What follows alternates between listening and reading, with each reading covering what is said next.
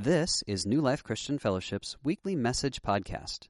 You can find us online at newlifepetaluma.org.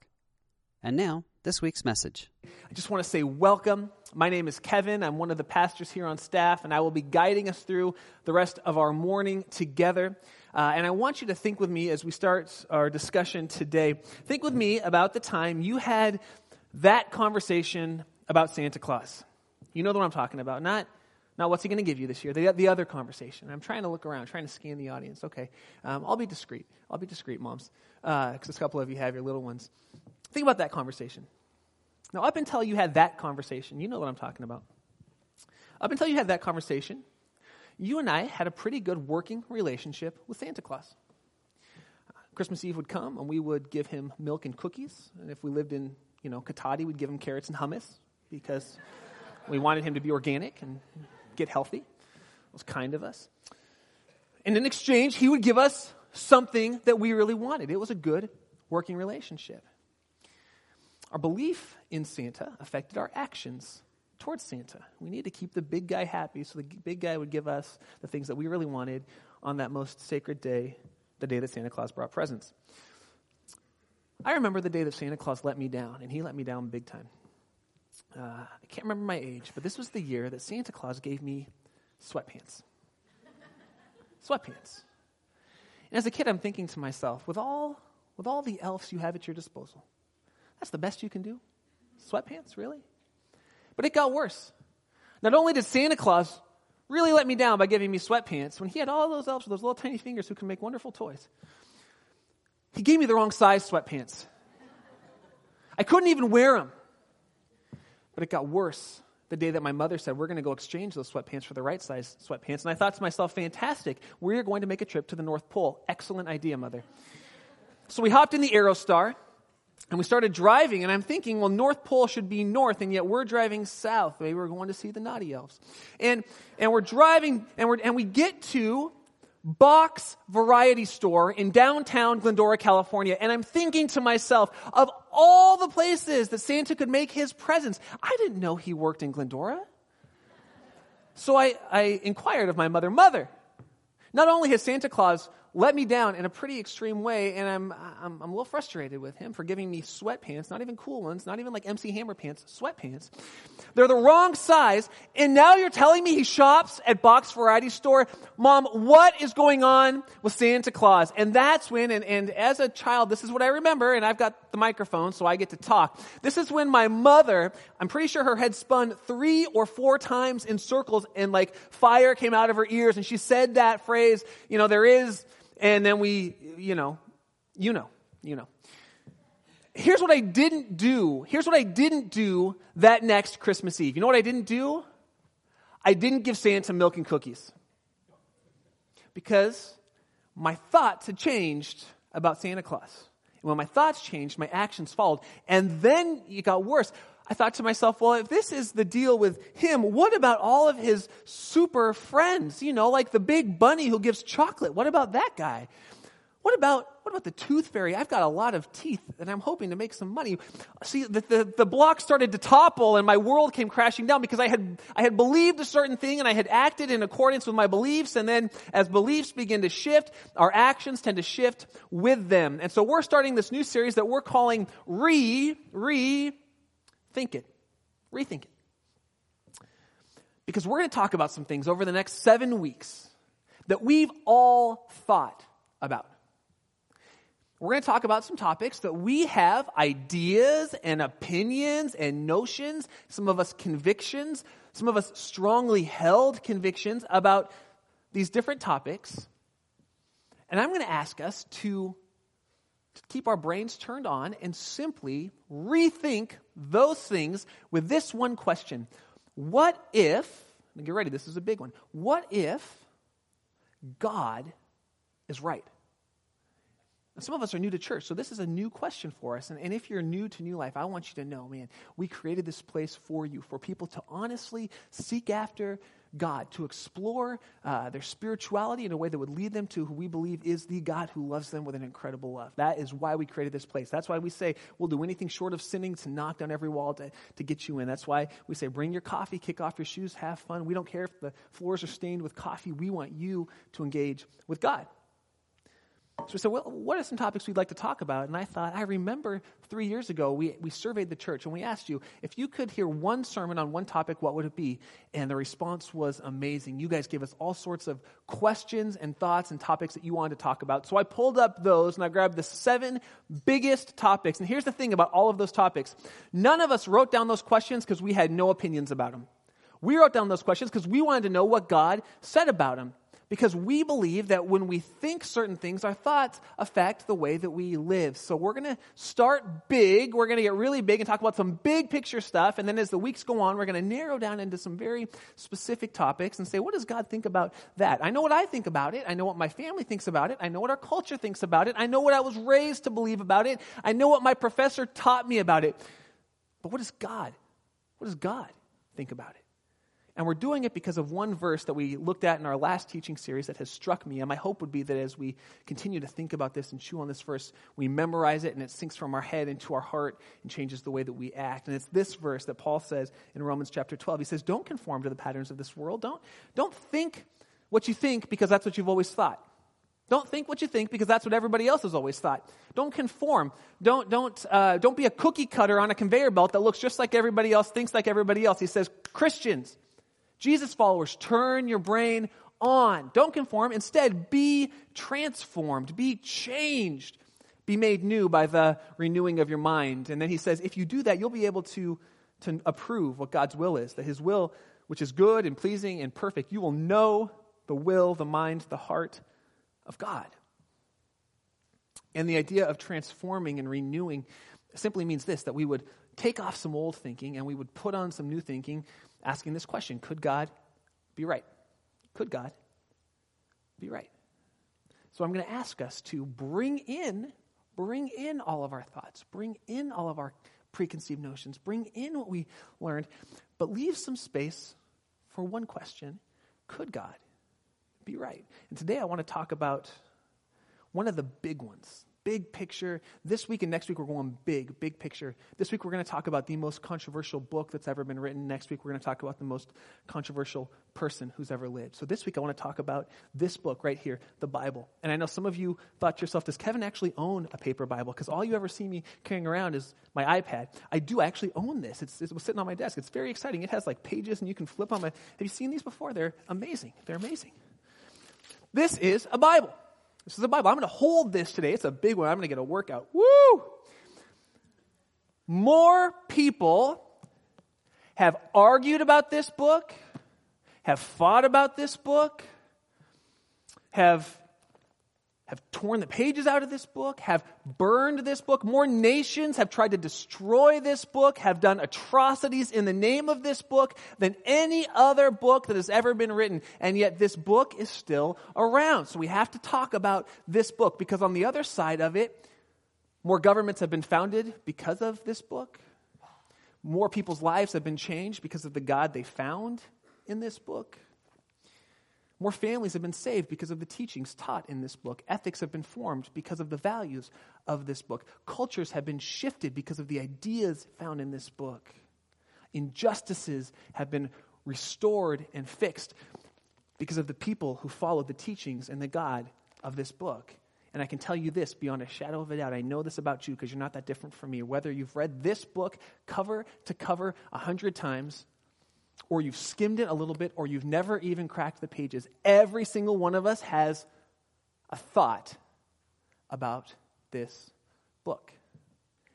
And I want you to write down right now on your teaching notes, what's your thought about this book coming in? So grab your teaching notes. There's some space right there. Question 1 is, what do I think about this book? Just write down. No one's going to look. I'm not going to ask you to raise your hand. Don't look at your spouse or your neighbor. Just write down. What do I think about this book? What are my thoughts coming in about this book? And if you don't have a teaching notes, that's okay. Just think, what do I think about this book?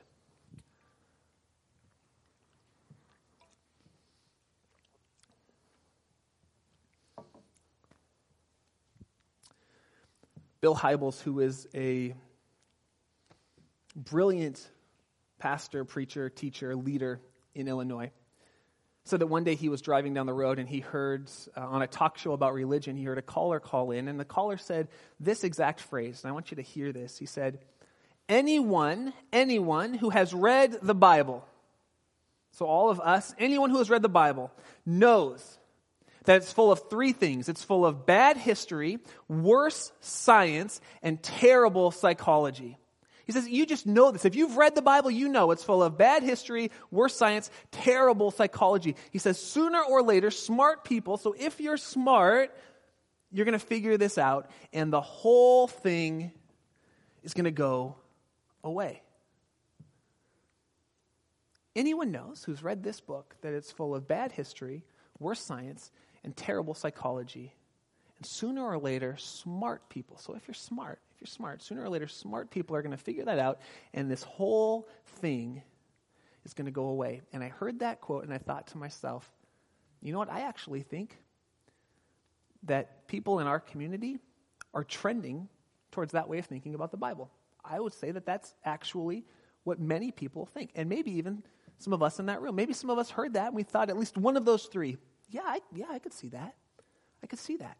If not you, definitely one of the people that live on your street, definitely one of your coworkers, definitely someone in your extended family. That's why they say never talk about religion at dinner, because of our opinions and thoughts and ideas about this book. And then I realized we, Pastor Ron and myself and anyone who's on our teaching team, we teach out of this book every single Sunday. And if people think that this book is bad history, worse science, and terrible psychology, then we have a problem. Then the things we teach become nothing more than self-help, and self-help only helps to an extent. That's why they keep writing self-help books, because you only get so far with a certain one. You got to get to a new one. So my goal for today is not to nerd out about facts and proofs of the Bible. If you're one of those like dorky people like me who like that kind of stuff, great. I'm going to give you a book you can read that will totally help you to nerd out about it. It's bigger than the Bible, about the Bible. So you got to get excited about that. My goal for today would be this, that you would leave here having a confidence that you can base your life, your marriage, your ethics, your family, your job choice, your parenting, and ultimately your eternity on this book. So what I want to do is I want to examine those three claims that person made in his call into the radio show, that the Bible is bad history, worse science, and terrible psychology. Because while the Bible is not primarily a history book, a science book, or a psychology book, if we really think that it's bad history, worse science, and terrible psychology, we've got something to look at. So before we start, though, I want to ask, what does the Bible claim about itself?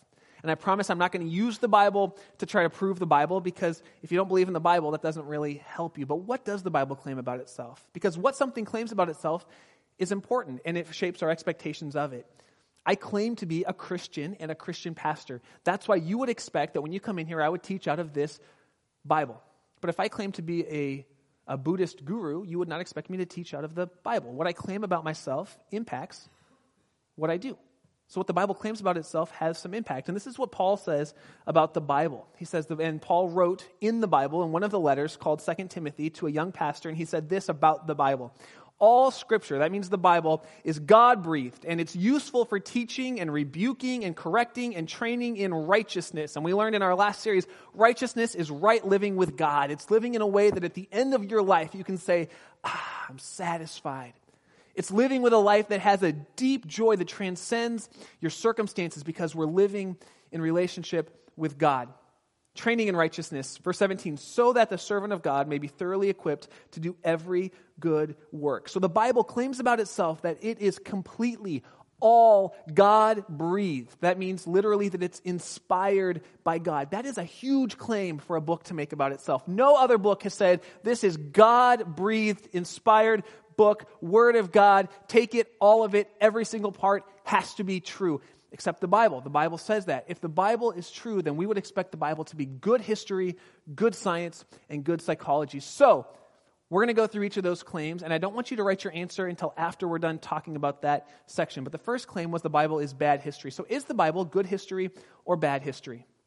Is the Bible good history or bad history? And I left you a blank at the end. I want you to fill it in. How would you know what good history is? How would you find out the answer to that question? Do you know what makes something bad history? I was a history major in my undergrad, so I want to tell you a few of the things that make something bad history. I'm going to read you a few statements that are all bad history. First service, I said, I'm going to read you a statement, and you tell me if it's good history or bad history. And I read the first statement, and there was a smattering of good and bad. I'm not going to try to do that this time, because we need to study our history, but that's a different sermon. So I'm just going to tell you, this is bad history. The question is why? That's the question you're trying to answer. Why is this bad history? Okay. Operation Desert Storm was a military operation carried out in northern Africa by coalition and armed forces from more than a dozen countries led by the United States. Is that good history or bad history? Bad history. Good. Why? It didn't happen in northern Africa. The geography is wrong. Good history should have good geography. History that has wrong geography is bad history. Here's another one. Operation Desert Storm began on December 25th, 2001. Good history or bad? Bad. Good. Okay, we've established that. Why? Wrong date. It didn't happen in 2001. I was going to ask, when did it happen? But I don't want to. Hey, look at that. Some of you guys know. Look at that up front. We got some teachers up in the house. It happened January 17th, 1991. How about this one? Operation Desert Storm was in response to Iraqi Prime Minister Fidel Castro's recent invasion of Kuwait. Why is that wrong? Wrong people. Wrong people. Yeah, it wasn't Fidel Castro. How about this one? Operation Desert Storm was considered a failure by some citizens of the U.S. because the armed forces of Saddam Hussein proved far superior to those of coalition forces. We live in Sonoma County. We're like, I don't know what I should say. Was it a good war or a bad war? Just war? I don't know. It's wrong because the storyline is inaccurate. Coalition forces were not dominated by Saddam Hussein. We know by the length of the war that coalition forces came in and it was a pretty quick war. Good history should have accurate dates, should have accurate times, should have accurate geography, should have the right people associated with it, and should have an accurate storyline. And when you look at the history of the Bible based on secular history, you find over and over again that the Bible is good history. The dates are accurate, the times are accurate, the people are accurate, the storyline is accurate, the geography is accurate. Not only that, but much of the Bible's history that was disputed at one point by secular historians, and I know this because I studied history, was disputed by secular historians. Over time, discoveries come out, archaeological discoveries that say, you know what? Actually, the Bible was right. We thought the Bible was wrong.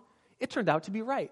Here's one example of it. For years, historians said that the Bible is wrong for asserting that Moses wrote the first 5 books of the Bible, because they said during Moses' day, the people were pre-literate. They could not read, they could not write. So there's no way Moses could have written the first 5 books of the Bible.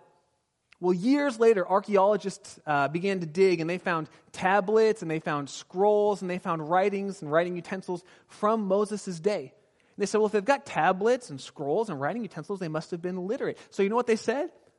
Oops, guess we were wrong. Guess the Bible is right. Let's just move on to the next thing. Well, how about this? The Hittites. If you've read in the Old Testament of the Bible, there are various places where it talks about the nation of the Hittites. For years, archaeologists could not find any evidence that the Hittite nation ever existed. So they said the Bible is bad history because it's got wrong people in wrong locations. We've been to that location. It's just not there. And then in 1906, archaeologists uncovered not only the capital of the Hittite nation, but 40 other Hittite cities in the exact location where the Bible says the Hittites set up home base. So you know what archaeologists said and historians said? Oops, guess we were wrong. Friends, this happens over and over again. I could literally go on a list, but we only have about a half hour together. But know that in the places where the Bible says something and history hasn't proven it to be accurate yet, the Bible keeps proving itself to be historically accurate. People, places, time, geography. If you read the New Testament, the authors, they're so incredibly tedious about geographic locations, going up to Jerusalem, going down the road. They're not talking north-south, they're talking up and down, height, geography, all these types of things. Over and over and over again it happens And it blows my mind considering this fact. The Bible was written by 40 different people on 3 different continents, spanning a time of over 15 centuries. And the facts and the dates and the times and the storyline line up perfectly. So I want you to go back up. Is the Bible good history or bad history? By the way, whether you're a Christian or not, you should know what the Bible claims to be true. And if you're a Christian, especially because you're basing your life on this book. And so it better be good history. Is it good history or bad history? The second thing that this person said is it's bad history, but it's even worse science. And I just want to say one thing right up front. I feel the same way sometimes. Yeah, I feel the same way. The Bible was not written primarily as a science book, but it should have good science in it. I am a student of the Bible, not a scientist. And the reason why students of the Bible, they're called theologians, and scientists seem to line up on different sides of the argument is because they start from very different places. Theologians start off saying, God said it, and God can do anything. Therefore, whether we can prove it or not, it exists. At some point, we will prove it. That's where theologians start. Scientists say, I'm not going to believe it until I can prove it and reproduce it in a laboratory. So they start from 2 different places, and that's okay. That's the nature of science versus the nature of theology. But it gives us a reason why there's a tension and a pull between science and the Bible oftentimes. But did you know that over the last couple hundred years, science and the Bible are increasingly coming closer and closer together as opposed to further and further apart? I just want to give you a few examples of that. When we talk about creation, when we talk about the origins of the universe, scientists have said for years that given enough time and enough space and enough chance, it's possible to form something out of nothing. It could happen. We can't prove it yet, but it could happen. That's our theory. But some scientists now are finally admitting that it would take a long time for nothing plus nothing plus nothing to make something. It would take a long, long time for nothing plus nothing plus nothing to make something. So scientists, even some committed atheists today, they're starting to come together, are saying there could be a connection between the story of creation and the Big Bang Theory. There could be a connection. They're saying maybe, just maybe, there was someone or something that ignited the activity. There was a big banger in the Big Bang Theory. Someone had to get it going. Just maybe. So now the creation story is not so much a crazy myth that you have to turn your brain off to believe, but actually an explanation of how the world came into being that science and theology can get around. Here's another example. In Genesis chapter 2, verse 7, we find out that God created man from the dust of the ground. And there have been centuries of speculation where scientists and historians have argued and said there's no way man came from the ground. There's no way. And yet recent scientific discoveries have shown that the basic elements of the human body are consistent with the elements of the earth. They're consistent. Again, we're not totally lined up, but instead of going further away as we learn more in science and the Bible are actually coming closer together and saying, well, just maybe God could be right. The same basic elements that are in the earth are in man. So God could have created man from the dust of the ground. I'll give you one more. Genesis 1:24 says that God created living creatures and that they will produce their own kind. That means fishies will make more fishies, birdies make more birdies, monkeys more monkeys, people more people. That's kind of the way that goes. And for 200 years, evolutionary scientists who have a bent towards evolution have said, no, you can go from lower life form to higher life form. Birdies can make fishies and monkeys can make people. That's just the way that it works. About 10 years ago, a paleontologist who's well-renowned, he's an atheist. He does not believe in God. He died about 10 years ago, not believing in God to the best of my knowledge. So he's not a Christian guy who's biasing things. He's a non-Christian guy who taught at Harvard, who taught at NYU, who wrote for Popular Science. He's a brilliant man. His name's Stephen Gould. He's a paleontologist, and he wrote this. He said, species exhibit no directional change during their tenure on Earth. They don't go from lower to higher or from higher to lower. They don't experience any directional change during their tenure on Earth. They appear in the fossil records looking much the same way they did when they finally disappeared. So scientists may still believe in evolution and try to figure it out, but in terms of the fossil records, what we've discovered, They're saying that just didn't happen. And science in the Bible, which you would think would be going in this direction as we learn more about science, are actually coming this direction. So we got to ask the question, is the Bible good science or bad science? Good science or bad science? As we learn more in science, are they going this direction or are they coming this direction? Serious study of science is forcing us to adopt a position that the Bible's held for thousands of years, that living creatures reproduce after their own kind, that they just do. The final question is this: is the Bible really terrible psychology? Is the Bible really terrible psychology? I have a friend who is not a Christian, and he sent me an article that he found about a week and a half ago, and basically the article said this, that the new religious wave in our society says that God is a distant moral deity. He's somewhere over there maybe, and his goal is for us to basically be happy. That's his goal. He wants us to be happy. Is that good psychology or bad psychology? Well, let's look at it, because the truth is, the Bible should be good psychology. Does the Bible turn people into head cases? Sometimes. Yeah, we'll get there.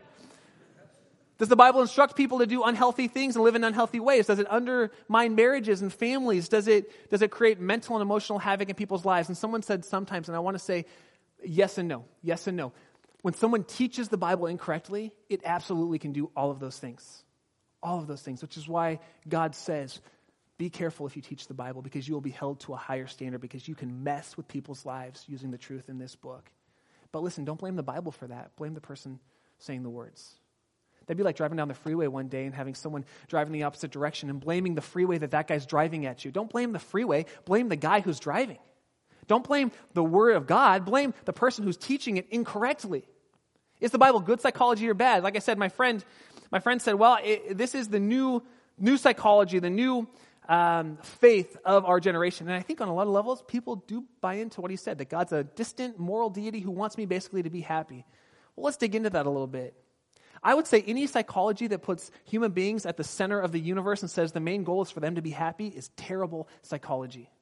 It's terrible psychology. Because when I'm the most important person in the universe, when you're nervous about the universe revolving around my head crashing into you, you know what happens?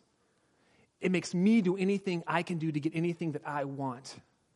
In a marriage, what happens when you think I'm the most important person in this marriage? Is it good for your marriage or bad for your marriage?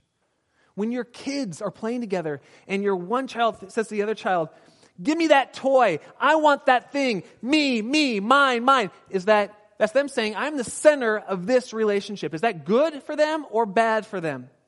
It's bad for them. It alienates them. It hurts them. It destroys them. That's bad psychology. That's bad psychology. Any psychology that says anger should be vented on everyone at any time because that's just how I feel, that is bad psychology.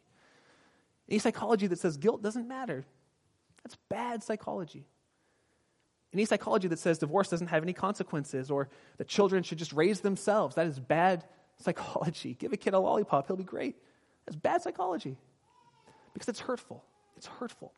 And I can tell you this, if I thought for a second that any word in this book was bad psychology, my conscience would not allow me to teach it. You've got to understand, my wife sits here and listens every week. My best friends sit here and listen every week. I know that many of you are basing your life around the truth that you find in this book. My conscience would not stand up if I thought this was bad psychology, but I have no question of conscience when it comes to this book, because this book teaches good psychology. It says God's at the center. And while God wants good things for you, he doesn't just want you to be happy at the cost of anybody else. He wants you to be holy because that will make your life better. The Bible is good psychology, and here's how I know it. In Psalm 34, the author says, taste and see that the Lord is good. Taste and see. And I can tell you this, I've never had anyone come up to me and say, you know what, Kevin, I have spent my life getting to know God from the pages of this book and living the life that God called me to live. I spent the last 10 years doing it, and I regret it. I've never had anyone say that to me.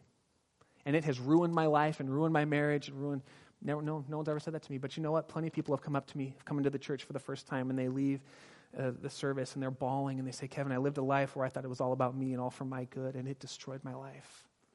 How do I get my life back? And you know what I do? I point them to this book, because this book is good psychology. So I have one question as we close. One question. What are you basing your life on? What are you basing your life on? Jesus says this.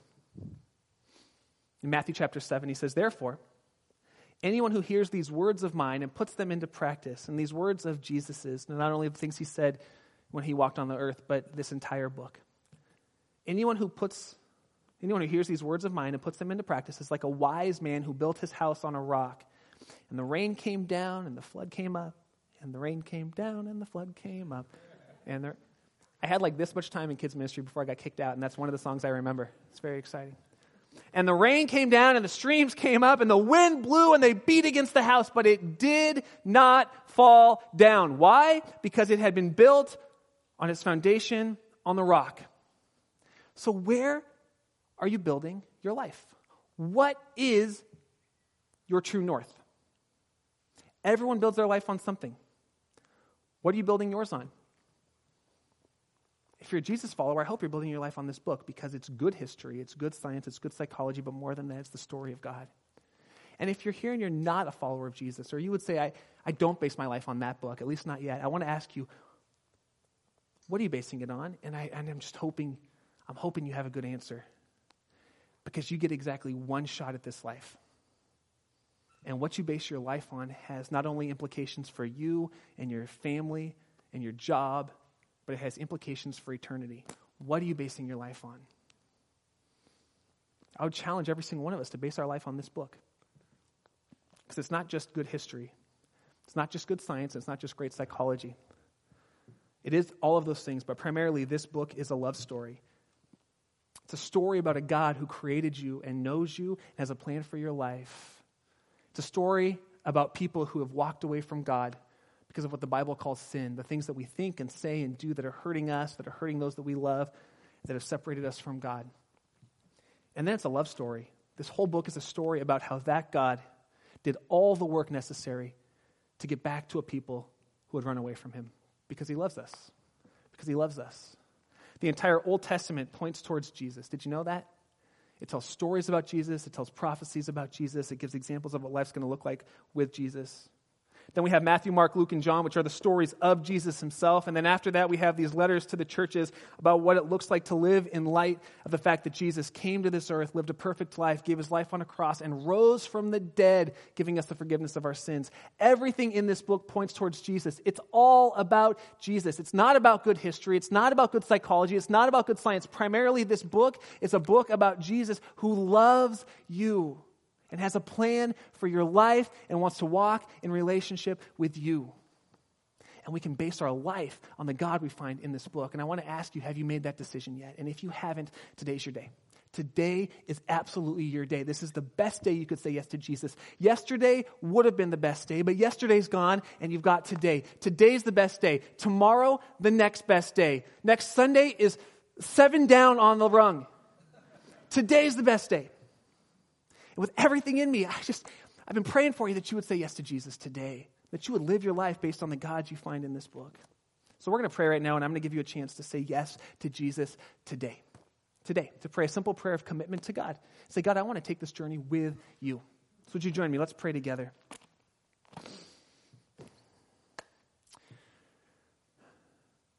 As we pray right now, as our eyes are closed and we're sitting in the presence of the living God who knows you and loves you, and I got to tell you, he could not love you more than he does right now. He knows everything you've ever done. He knows what you did last night. He knows what you thought this morning coming in, and he loves you. As we sit in that God's presence, I want you to know he's inviting you to know him and to love him and to follow him. If you're ready to make that decision to experience life with your Creator, today's your day. You can repeat this simple prayer. Either whisper it out loud or say it in your head and mean it with everything in your being.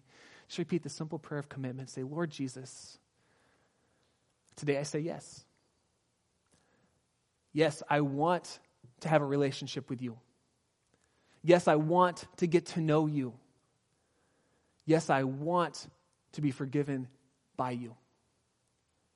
Yes, I believe that you love me so much that you gave your life on the cross to pay the penalty for my sin so that I could be forgiven by my Creator. We hope you enjoyed this Creator week's God. message.